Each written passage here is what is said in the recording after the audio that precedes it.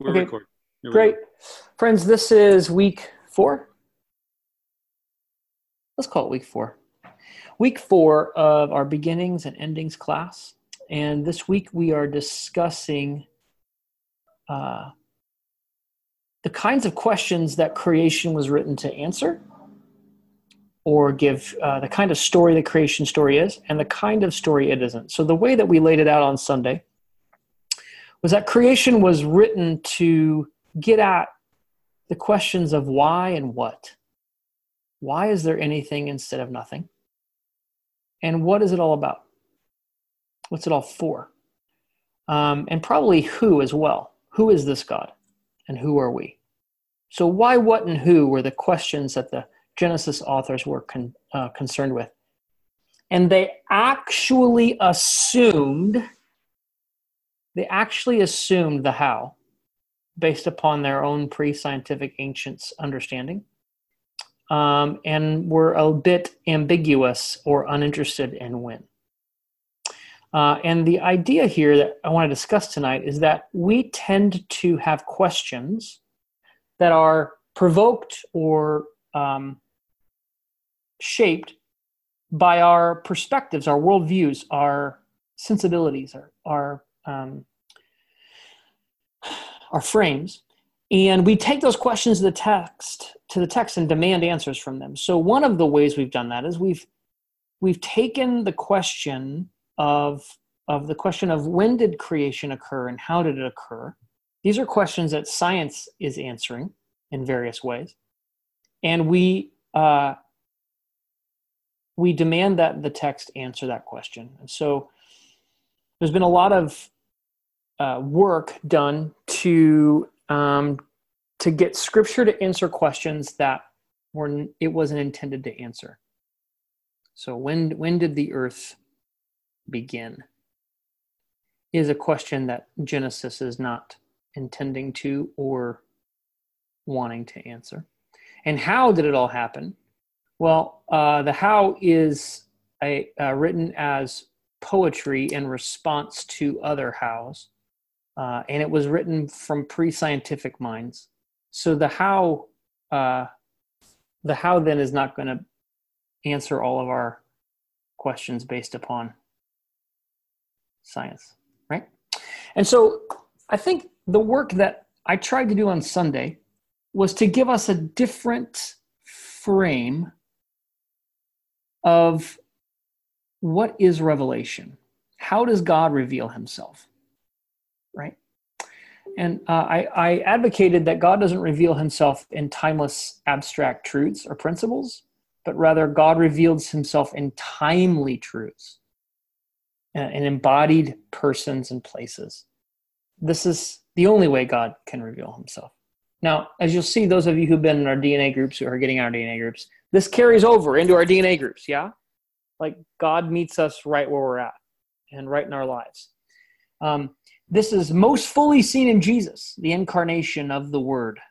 The beginning was the Word, right? And he lived among us, right?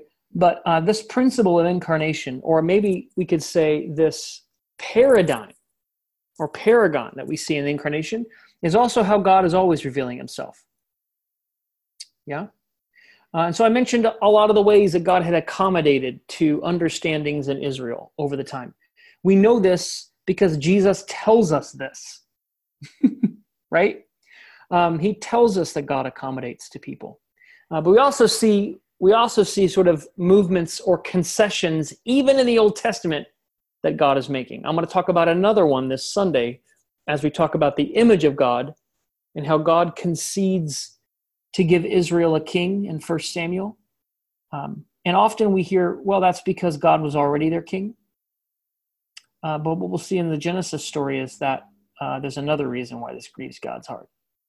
Because there's some creational theology about who God's representatives on earth is. So God accommodates his revelation to us, to our frames, which means that we don't have to be scandalized or disappointed or mistrust our revelation because the biblical authors didn't understand that the sun was at the center of the universe. Right? God didn't see fit to teach them a heliocentric understanding of the solar system before he revealed himself. Yeah. And the ancient cosmology, and I threw pictures up this on Sunday, the ancient cosmology that most ancient Near Eastern people had, and even Jews had, wasn't scientifically correct, but God, inside of that cosmology, revealed himself. And so then I closed the sermon, by just saying, if God seems less concerned about nailing down every scientific fact as he reveals himself, then maybe we should hold our questions loosely. Meaning, because we don't have an answer to every scientific question that modern science and the biblical narrative poses to us, maybe we need to learn how to believe differently. And so there's this certain way of believing that seeks certitude, that it tends to be a very rigid faith, where if you pull one block, it's like Jenga, if you pull one block out of the rigid structure, the whole thing collapses. Right? But if we actually see the kind of revelation we have instead of the kind of revelation we want, we see that God seems less concerned about answering every possible question that could emerge, and more concerned about giving us sufficient revelation to trust. So we want to be certain about ideas, and God is seeking our worship and our trust of him, which is a different telos, a different goal, a different reason for revelation to exist. All right, that's kind of a condensation summary. I know some of you didn't get a chance to hear the message, but that's a quick summary. Maybe I could have just said that on Sunday, saved us the other 27 minutes. But tonight, I would love to hear kind of your, like, the stirrings or questions, the ahas or uh-ohs or uh-uhs that are stirring in you because of this. And then I'm particularly, like, if nobody has anything they want to share, or after people get done sharing, I think I'd like to take just one sort of test case of how we need, like, one of the questions this poses for us. That's a serious question that we need to wrestle with a bit. All right? Do some wrestling, theological wrestling. So, my neighbor likes to mow her grass at 8:30 when it's dark outside. So hopefully you can hear that lawnmower. Her son mowed it today, and I think she's passive-aggressively remowing it to fix it for him, which is great. But I'm going to mute myself. I'd love to hear, like, what questions do you have? What things are stirring in you? What does this create problems for you didn't have? Or does this help problems that you did have? So let's have a conversation. Who wants to jump in? FYI, we can't hear the mower. So it's okay. It's just for my sanctification, then, not for yours.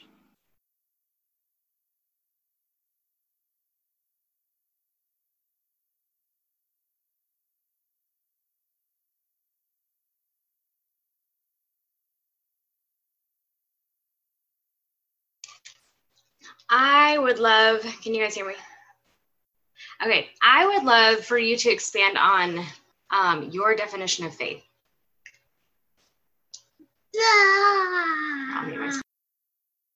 Yeah. Well,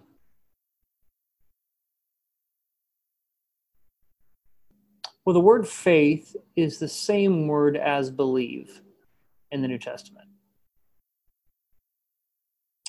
And I'm going to try not to do too much deconstruction and ranting here, Alicia. Everybody be praying for me that I can just get to the point quickly. We have reduced belief to a cognitive assent or cognitive certainty. When I say like, I believe, it's a synonym for I think, isn't it? Right? Now, belief involves thinking, but transcends thinking.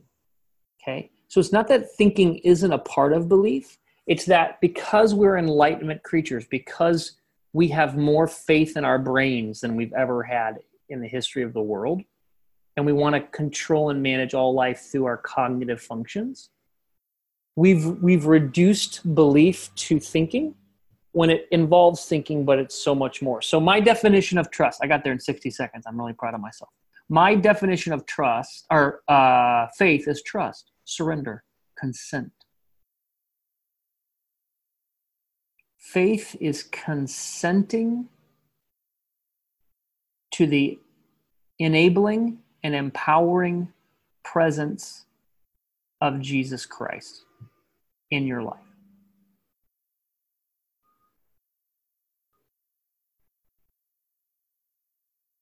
We see multiple, I couldn't just stop there. We see multiple people in the Gospels who become paragons of faith, who would fail a theology test.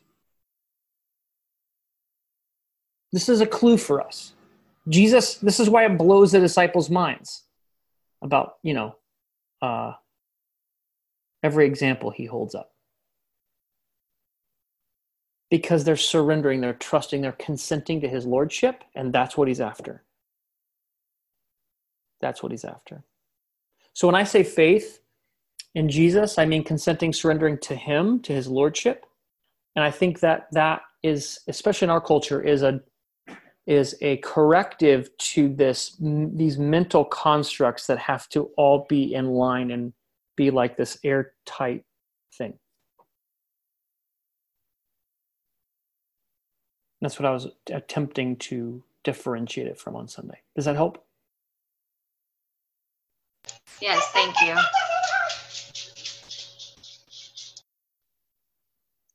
Great. What else? What else are you thinking? What else is true for you?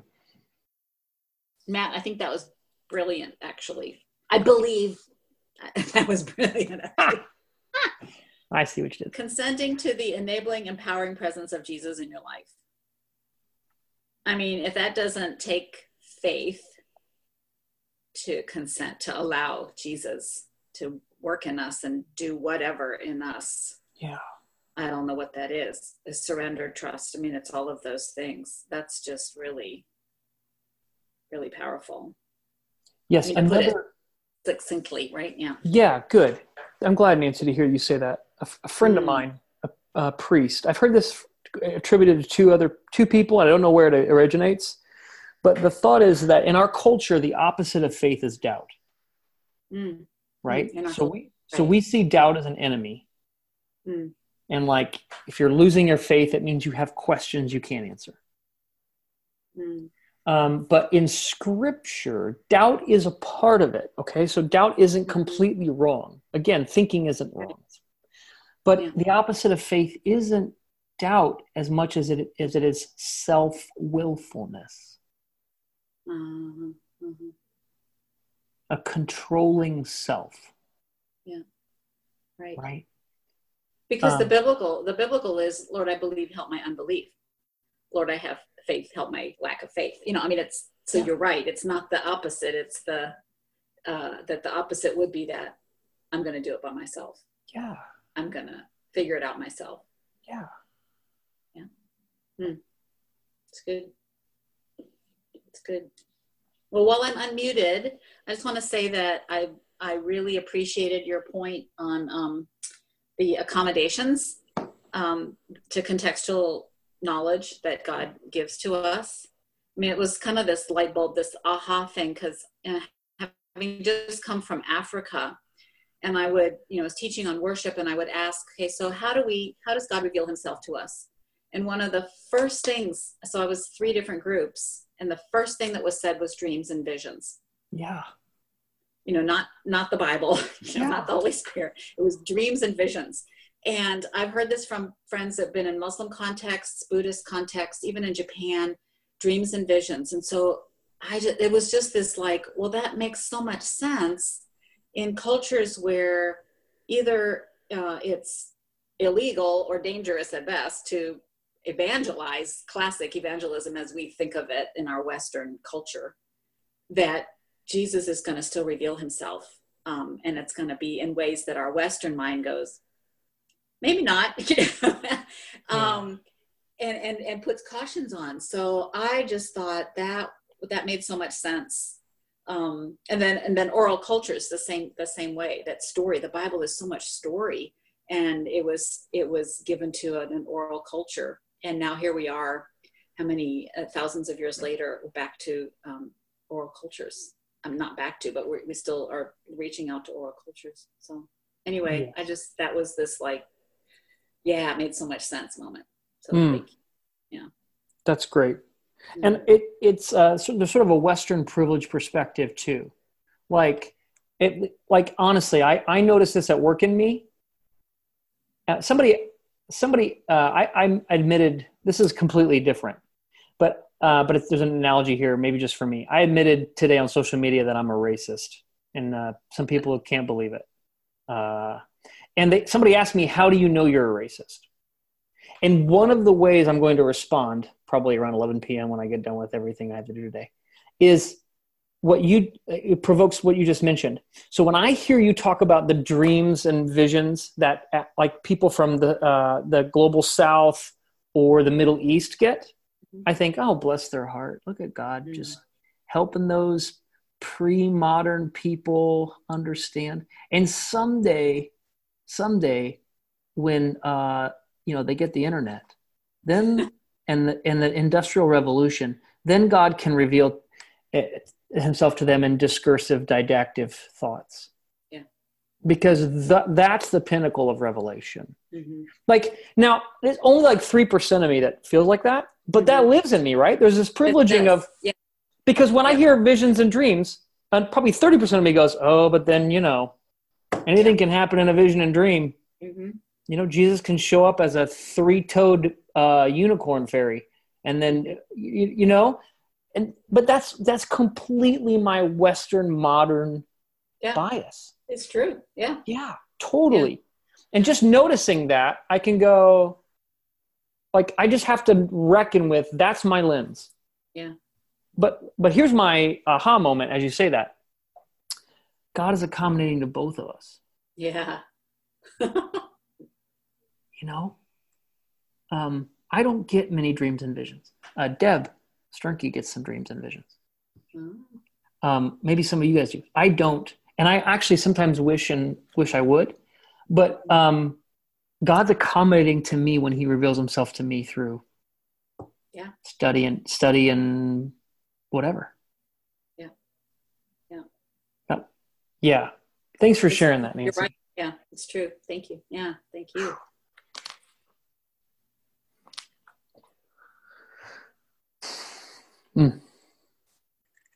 Great stuff. Who's got other thoughts or questions or things that are stirring for you?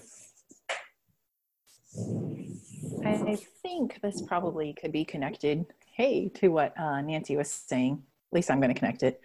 I was really thinking on Sunday, I really appreciated when you share that GIF of like our cosmology. Well, I mean, one picture of what our cosmology might be right now, because like 100 years from now, like you said, it could be really something we look down at. But I was just reflecting on how, and I was sharing this with Mike, like I'm thankful to have spaces in my life of people who have really embraced science and have been people of faith, because they just created that space for recognizing the beauty of God in science or in things that we recognize through science or see in science. And when you showed that, that's just what I kept thinking about, is for one person, that is such a threat to them and to their faith. But because I've been able to have the privilege of having these spaces of people who've been such people of faith and really embrace science, then I was able to reflect on that as a place of something of beauty, like something that enlarges our vision of who God is rather than threatens our vision of who God is. And I think that's kind of connected to what Nancy was saying, as she was saying that I was reflecting on this. Just her experience in other cultures, it's like enlarges our vision of God. When we talk about God revealing through dreams and visions, for a lot of us, that's maybe something that we would draw back from. But for those as we begin to be open to it and recognize it, then it enlarges our vision of God rather than threatening us. Yeah. Yeah, that's really good. Yeah, I see that too. I think one person looks at an expanding universe, right? That's getting faster and faster, leaving us. That looks to be, 13.8 billion years old. And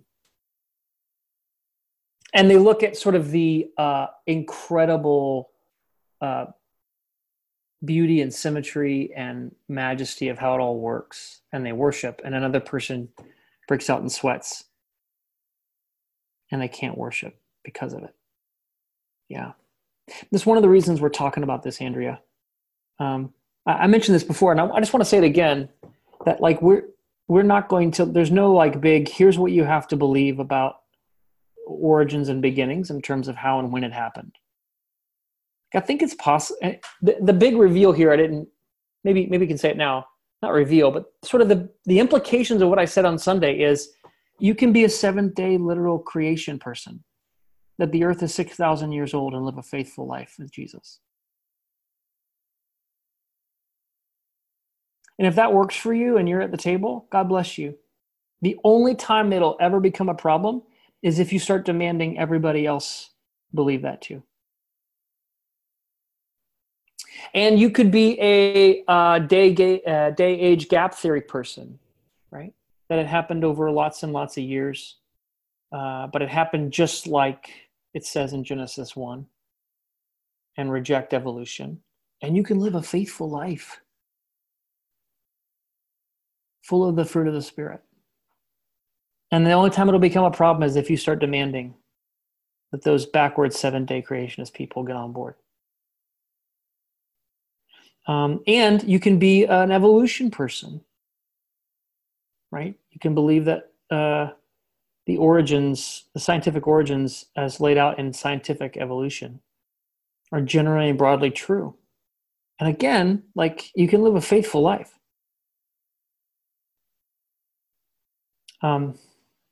Because the implication of God accommodating is like what you need for a virtuous kingdom life is given to us here, right? And is revealed through Jesus. And Jesus doesn't talk about, in 1900 years, you're going to be confronted with the demonic teaching of evolution. And here's how you're going to answer it. Like, it just doesn't happen like that. So, right? Like, I probably need to just say that explicitly, yeah? I don't know if that, yeah.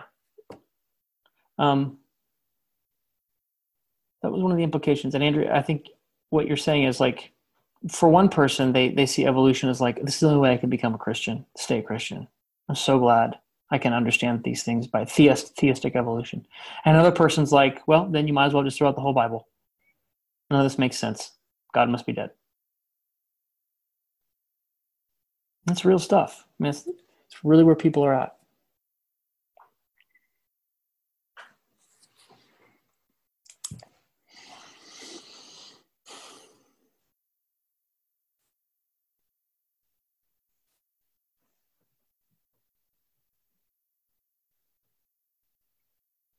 Other thoughts, other questions, other things stirring?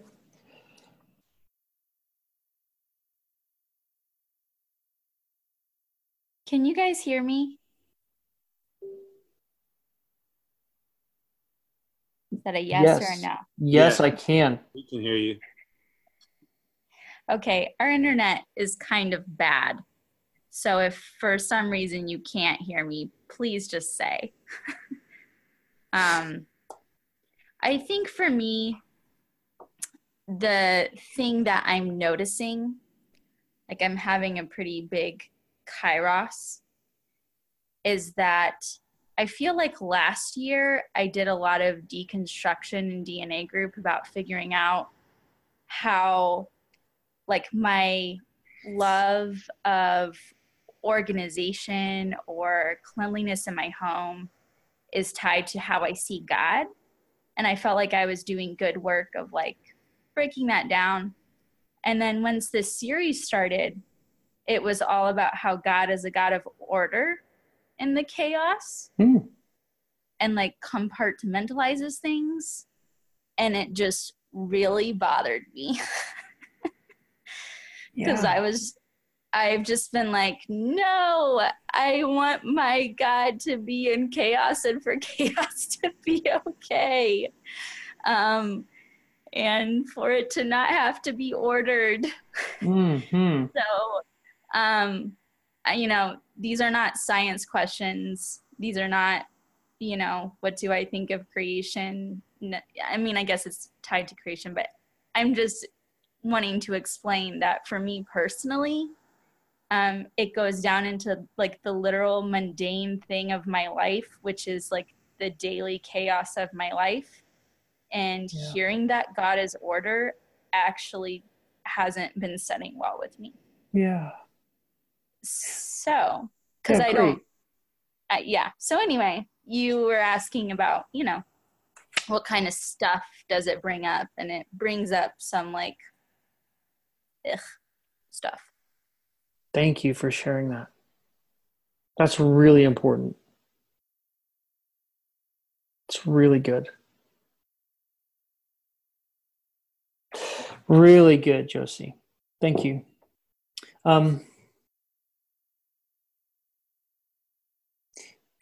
It makes you feel ugh, or it doesn't feel like good news because it seems to invalidate where you're at. Is that what I am inferring from what you're saying? Yes, I would say so. Yeah, that's correct. Yeah, invalidates where you're at. And it's taken you a lot of work to get to a place where you can feel good about where you're at. And now you're hearing this as a invalidation of the hard work you've done for that goodness. Yes. Yeah.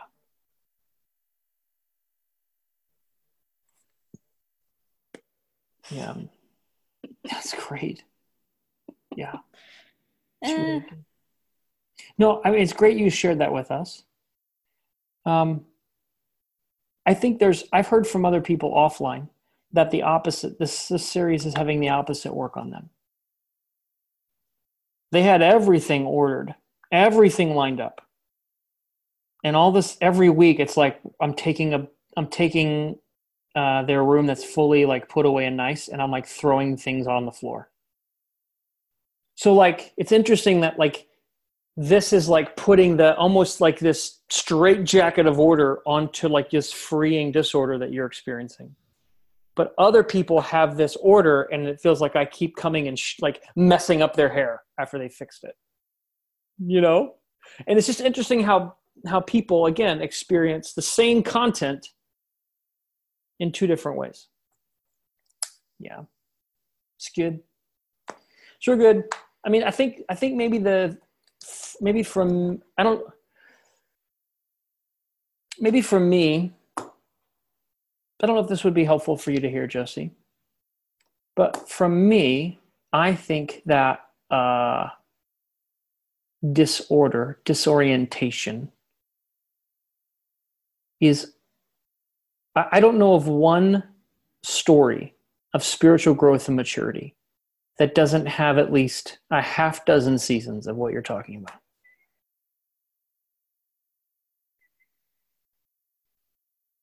So just so you know, my intention, Ben's intention, isn't to communicate how you're experiencing it. Yeah, no, that's good. And I should clarify too that as I've noticed, I guess, kind of my repulsiveness to it, it's also, I think, been, I think it's also just been more like, oh, God, what are you doing? Yeah. You're obviously doing something here in me because I've like completely deconstructed this, and now you're like bringing something else to me. Like there's more work you want to do. I am so glad that DNA groups are starting this week. I know, and I am too. I was like, oh my gosh, I need DNA group right now. Yes. But yeah, it's like, it hasn't given me necessarily bad news. I want to make sure I communicate that. I feel like I've been able to view it in the lens of, I think God is like trying to speak something in me because I'm noticing something right now. And I don't know what that is. And I'm happy to discern that with the rest of you guys, like as we go through this series. But I know for me, like the good news of order can be hard for me to swallow with my American mentality. So. Can you say more about that? What do you mean by that? American mentality. What is it about what you're describing as American mentality that makes it difficult? Americans are just very like systematic and like things to be ordered. And like, I think of manufacturing, like it's all about making money and you have to have like everything together. Also, this fell into while I'm taking Six Sigma training, which is all about finding efficiencies and order. Oh gosh, yes. I was just like, no, no, not okay.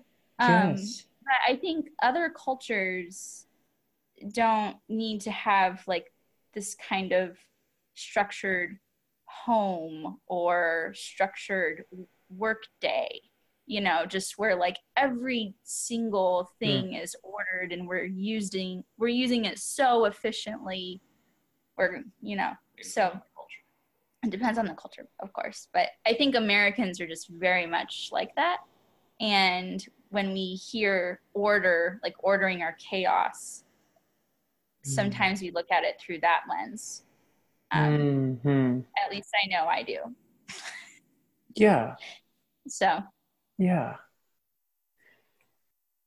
Anyway, now I'm getting into my own personal rant, so I'll stop. But hey, what's good for the goose is good for the gander.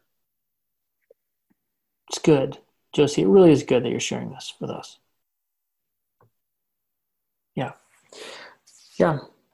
And I'll just say in general, like disorientation and disorder is a holy disturbance.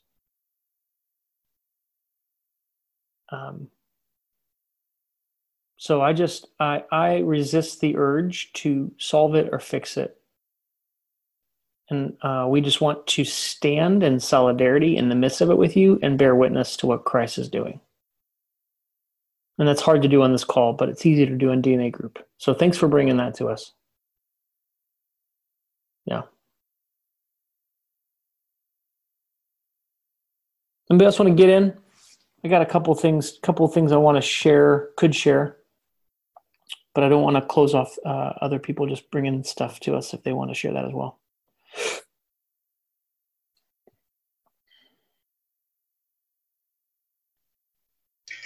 I'm going to say something. So I think that might go into something that hit me on Sunday was the way that you were explaining.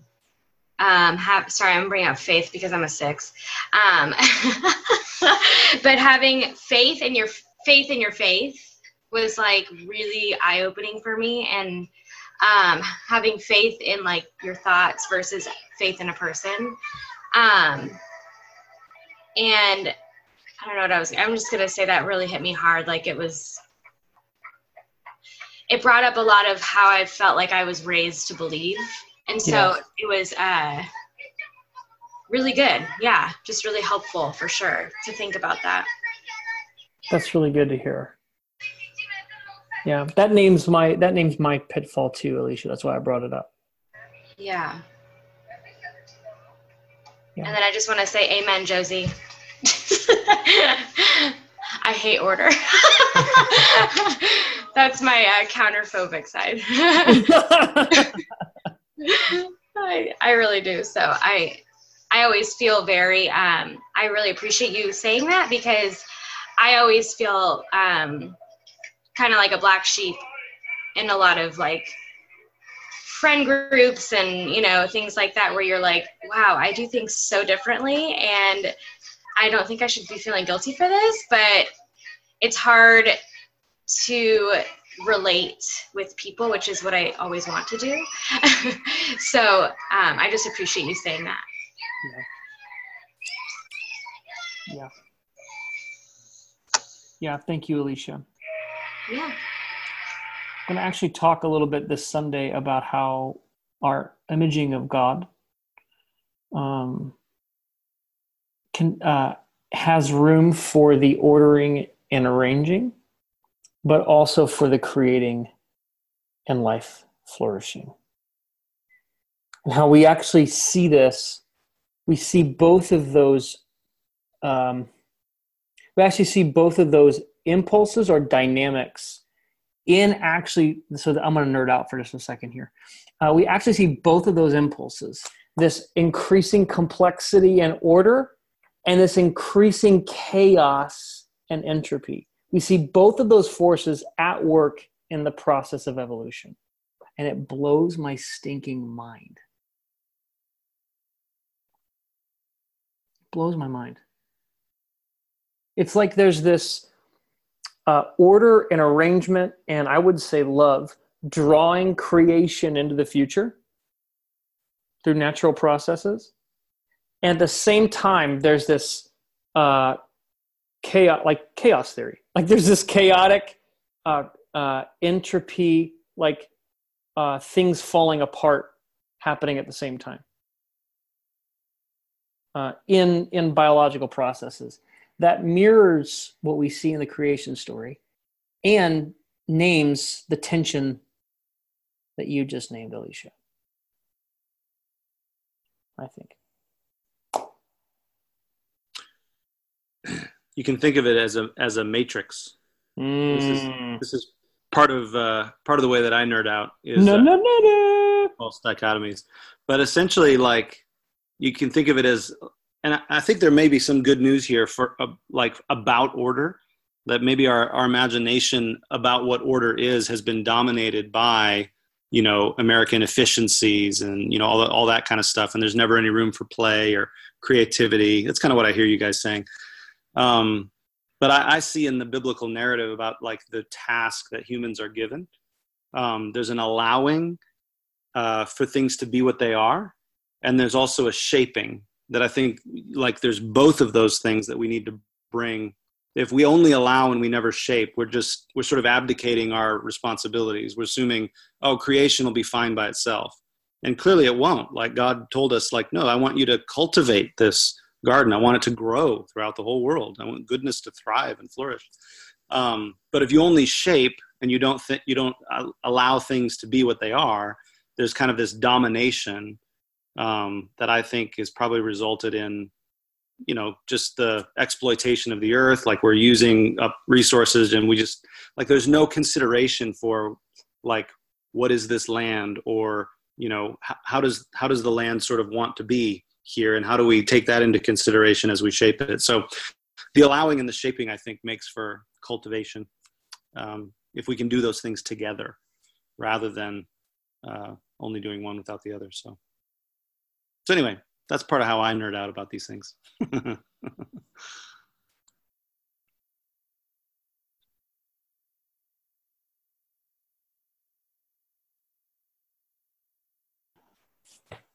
Yeah.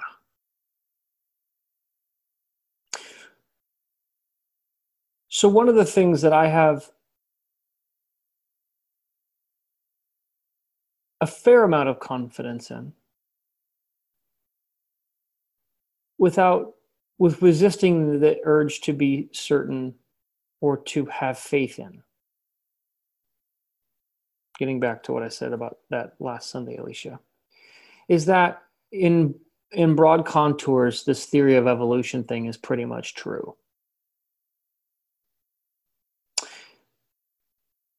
And so I want to share a little bit about some of the questions that creates, I think, for us, right?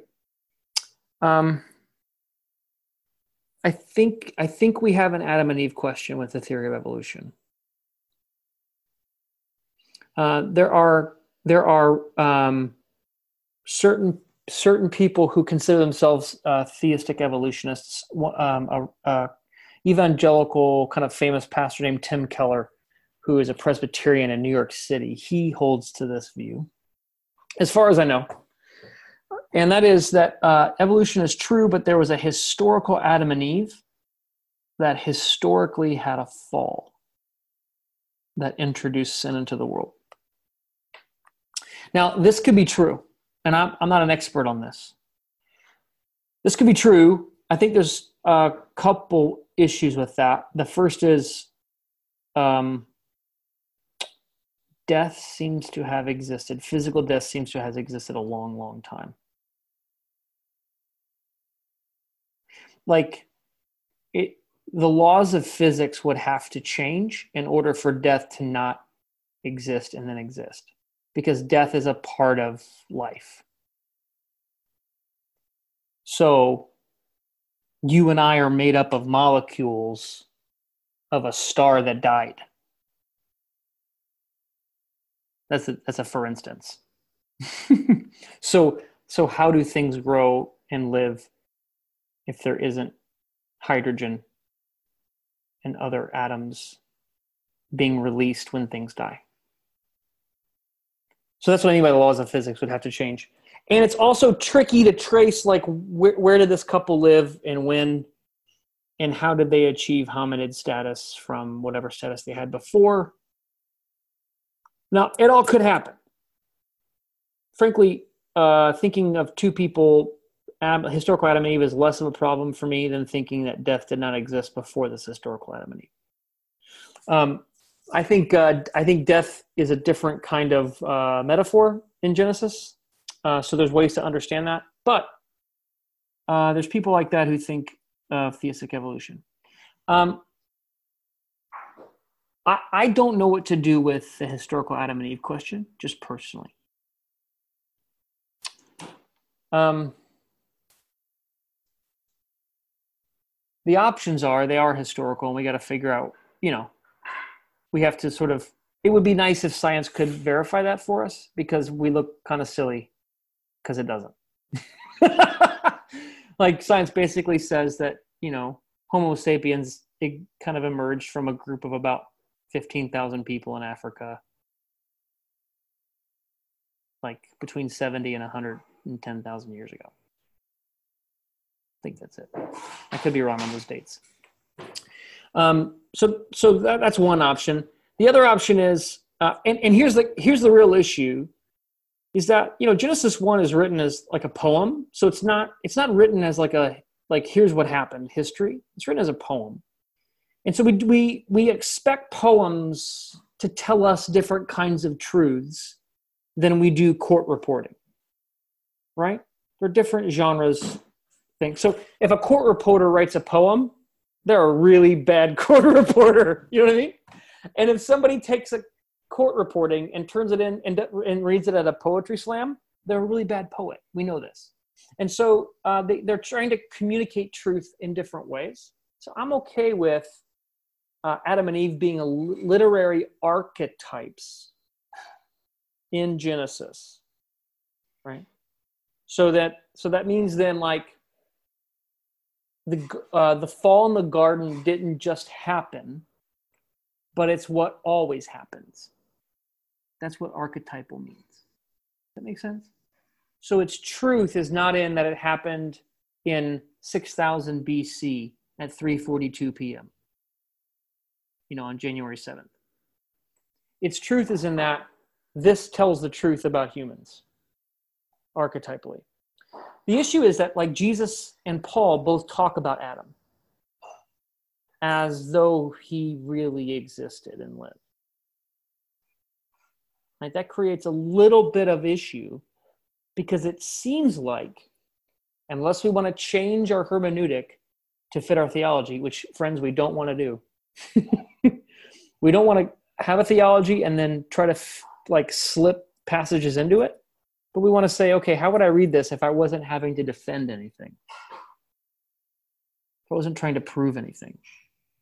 And sort of the natural reading would be, I think Paul and Jesus seem to have believed that Adam was a real person.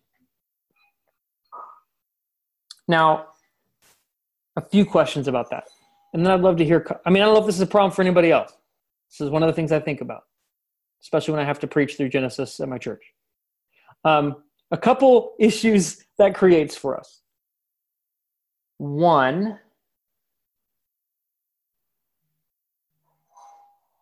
oh shoot, I lost the first one because I made that not funny joke. Okay, the second one, I'll come back to the first one. The second one is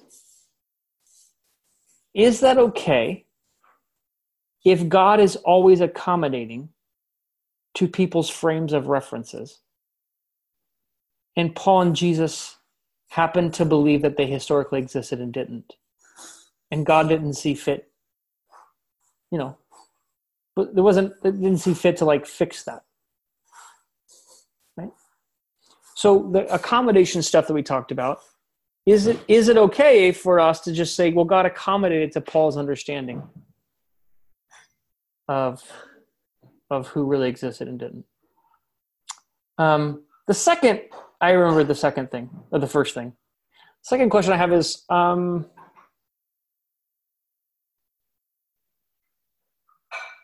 just wonder how ancient people thought about history, and if they thought about it the same way we did.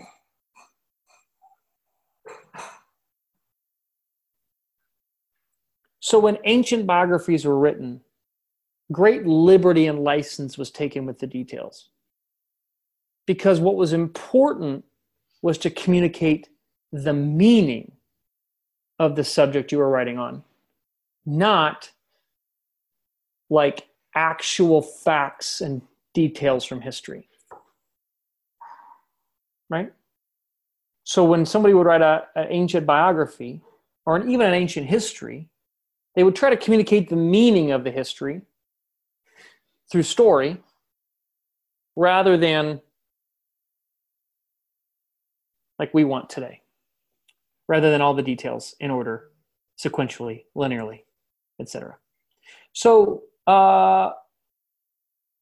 when I say, did Paul and Jesus think of Adam as a historical person that actually lived?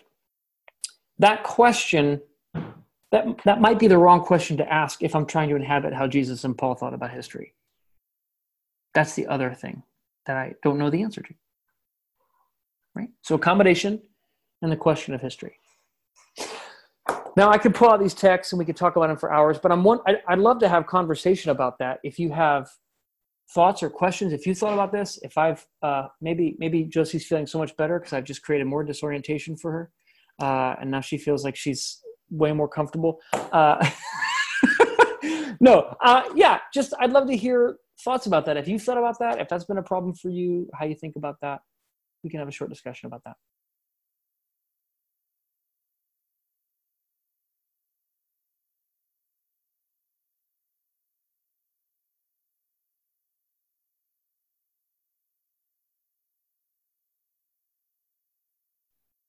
I'll just say that that's been something that has been sort of recently illuminating for me to see is just that the concern about like historical accuracy that we have today was just not present in the ancient mind.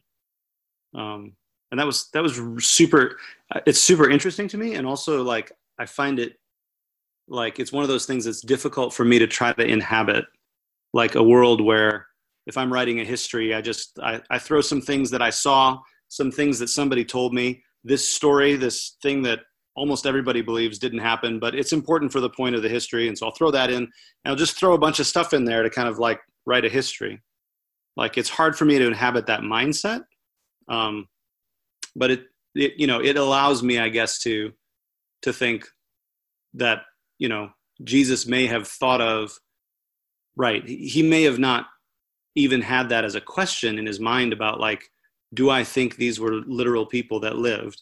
That may have not been nearly as an important of a question as it is for us today to figure out, where back then they were like, well, the story functions the same way, whether or not they were, real or not, or historically, sort of real. And so, what's the difference? So anyway, so it's just been an interesting exercise for me, I guess, to try to inhabit that mindset, because it feels very alien to not be concerned about that. So.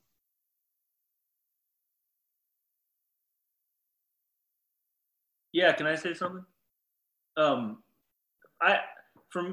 I'm thinking about this, I'm thinking to imagine Paul didn't have the same kind of understanding that we have today, and that's one thing. But then when we start talking about Jesus, one who we ascribe divinity to, and how can he be both human and divine? It's something that I have wrestled with in my own personal Christology, but even more, it's like I know that that's the place where a lot of people I know and love, if Jesus is God, how can we say that, well, Jesus didn't know that there was a literal Adam? But when I start thinking about like what you just described, Ben, that, or even what you brought up, Matt, is that the way that in their time that history was even thought of? Was it important that this is an actual historical figure, this Adam and this Eve, or these are the stories that are a part of who we are as a people? And so those are the stories we continue to tell. I don't know. It's just, it's a lot to think through. Yeah. And I like, that to me was like a leap as well, to go to like, oh, well, I can say that Paul didn't know, but did Jesus not know? Like, were there things that Jesus didn't know? Yeah. But I come back to the incarnation there, where again, there was right, there were things he didn't know. Tells us he right. Know things. He said, and for me, I come back to the incarnation, where I think a lot of people's vision of Jesus is all divinity and no humanity. Yes. Well, how is it incarnational if God came as a human, but he was like not a human? He was so divine. He knew everything. He walked around with omniscience, floating around, shooting bread out of his palms like Spider-Man. That's not human enough, and therefore not incarnational enough. Like, we need Jesus to be a human, a real human, who had to go to the bathroom and who didn't know things, right? Like, who is tempted in every way, just as we are. Like, I have a hard time believing he could have been tempted if he knew everything. So, anyway. I just had a question about this thought of historicity. The genealogies were so important all the way through the Bible. I mean, Old Testament, New Testament, they're always going back to, the Father and the Son and all of the genealogies. So if they weren't real people, if they were just stories, why would we keep going back to the same people? And that it was so important that Jesus came from this genealogy. Yes. And, so, I mean, I'm just saying that's a big question mark. Totally, Nancy. Yeah, I agree. I totally agree. I mean, you wouldn't have the book of First Chronicles without genealogies. Whenever I get a hankering for good genealogy. Yeah, there you go. I love that. I put myself face down in the first 7 chapters of First Chronicles. That's good bedtime reading. Yeah. Yeah. Anytime I can't sleep, pull up. That's right. No, yeah, I think, Nancy, you're right. I think we can talk about different genres of literature are attempting to do different kinds of things, right? So chronologies are a specific genre of literature. They function by their own rules and laws. Yeah. And then poetry and prose and like didactic teaching and narrative, like they all have different, rules that they function by. And so I think you're right. You're right. Like chronology. That it's a question mark, right? No, I think it's a great question. Yeah. And I don't know how it fits together. And the other thing is I've never heard Genesis called poetry. I mean, I just have never heard that. So okay. When you look at Psalms, I can see poetry. Yes. I need to go back and read it with the eyes of poetry, I think. Never before. Yeah, well, especially Genesis 1, there's this rhythm and cadence and that's true. repetition. That's true. Mm-hmm. And I wouldn't call it pure poetry. I think I've heard, I don't know if it was Brueggemann or someone else called it poetry prose.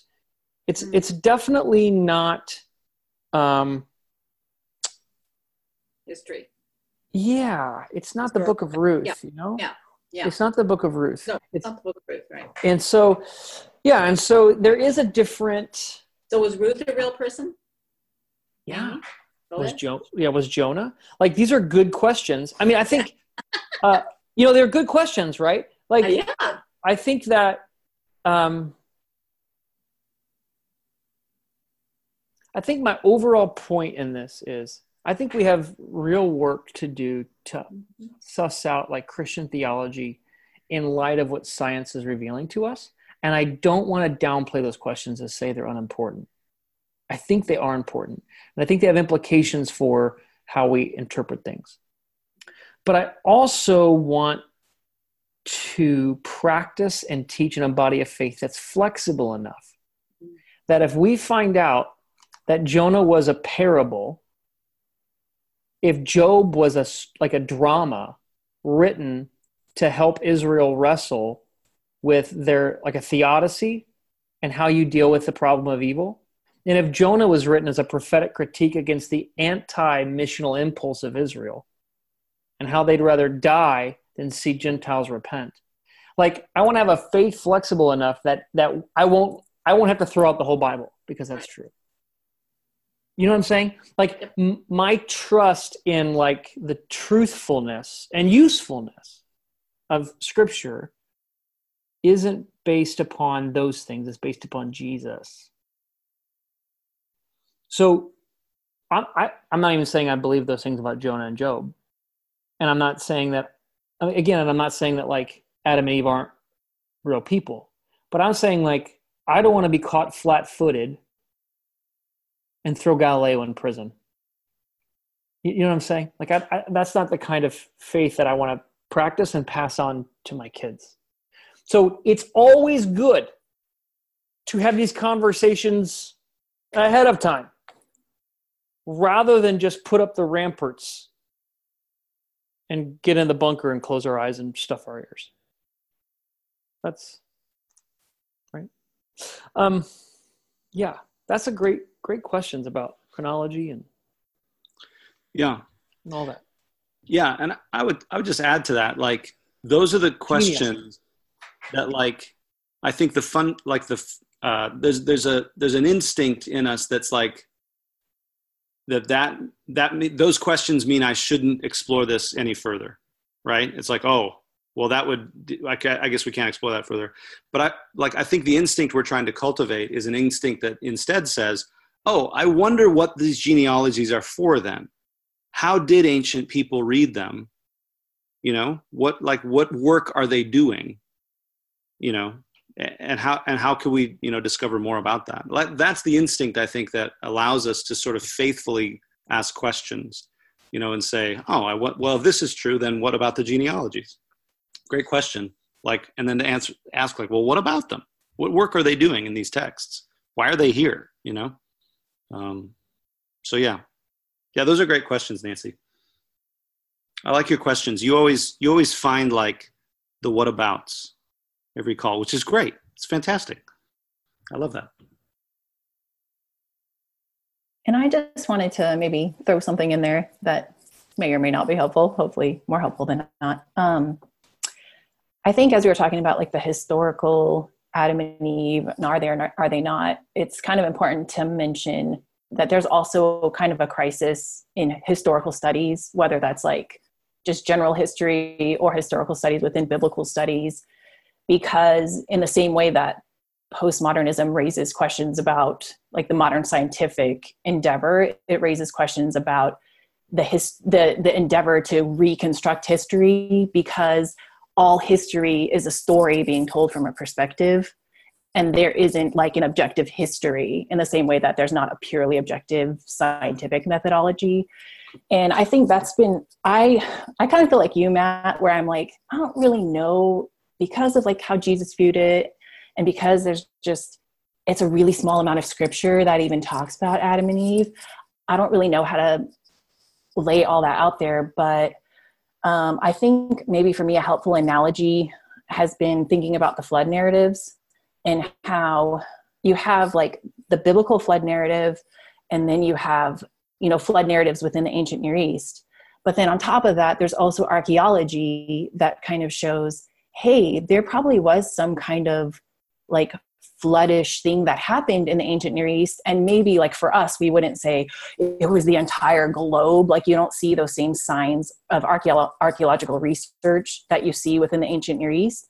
But then it makes me ask the question, okay, now we have all of these narratives from these different cultures in the same place trying to explain this event that seemed to have happened for these people, but they're all explaining it from their place. And so whereas we want to ask, like, we want to reconstruct an objective history, which actually doesn't exist, but we know that we could tell a story about something, and that the story we're telling is going to come out of our context and use our language and use, you know, our ways of thinking about the world. And maybe it's more fair to think about like the biblical writers talking about Adam and Eve out of their context and like what questions they're asking and what they're speaking against, what polemical kind of things they're speaking against. And that kind of helps maybe shed light on it more so than trying to determine with the text whether or not they were historical.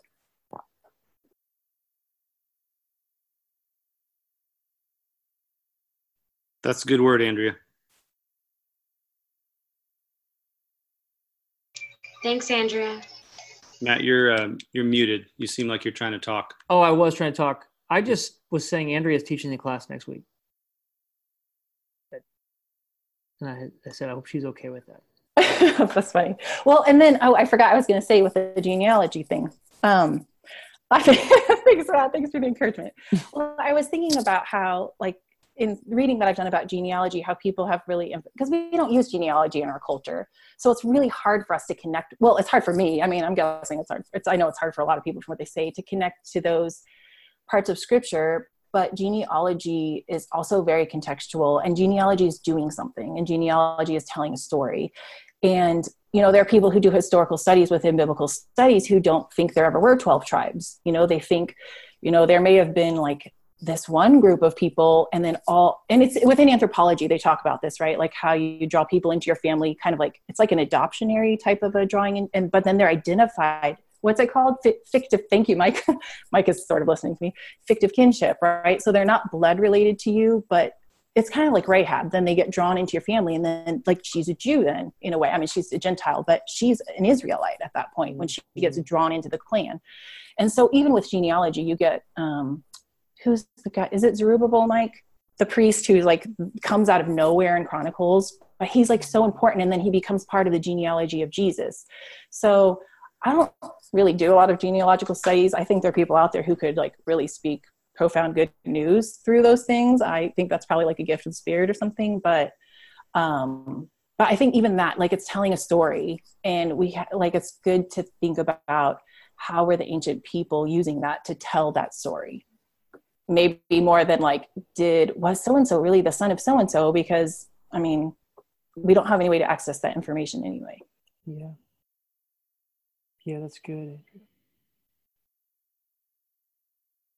Okay, I think I'm done.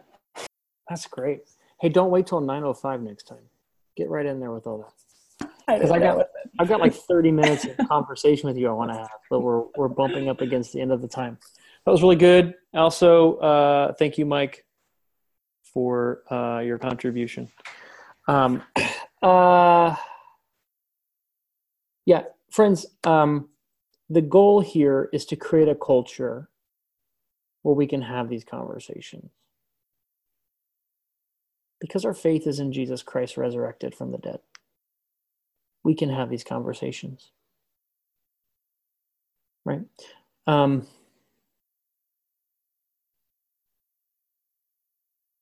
think about this. I mean, I've mentioned this before. I think about the seismic shift it was, and half of Acts is written about this, by the way. The seismic shift it was to include Gentiles into the church. And how that could have ripped the church apart. In fact, half of Paul's letters are written because of issues around this too. So it wasn't just like a Jerusalem decision and everybody was hunky-dory. Like it was hard. But if Jews could learn to read the Old Testament, their First Testament, in a way that was good news for Gentiles, we can figure out what to do with Adam and Eve. You know what I'm saying? Like this is a small task in comparison to that, I want to suggest.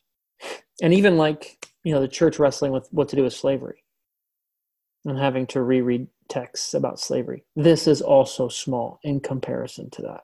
So I just want to put this, if this is creating consternation or trouble for you, unless you really enjoy it, and then I don't want to take it away from you, let the listener understand.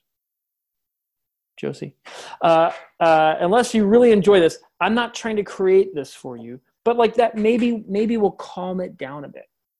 Like what's writing on this isn't, in comparison to slavery and Gentile inclusion in the church, this is a smaller thing. Let me end with just a few recommendations for stuff if you want to read more about this stuff.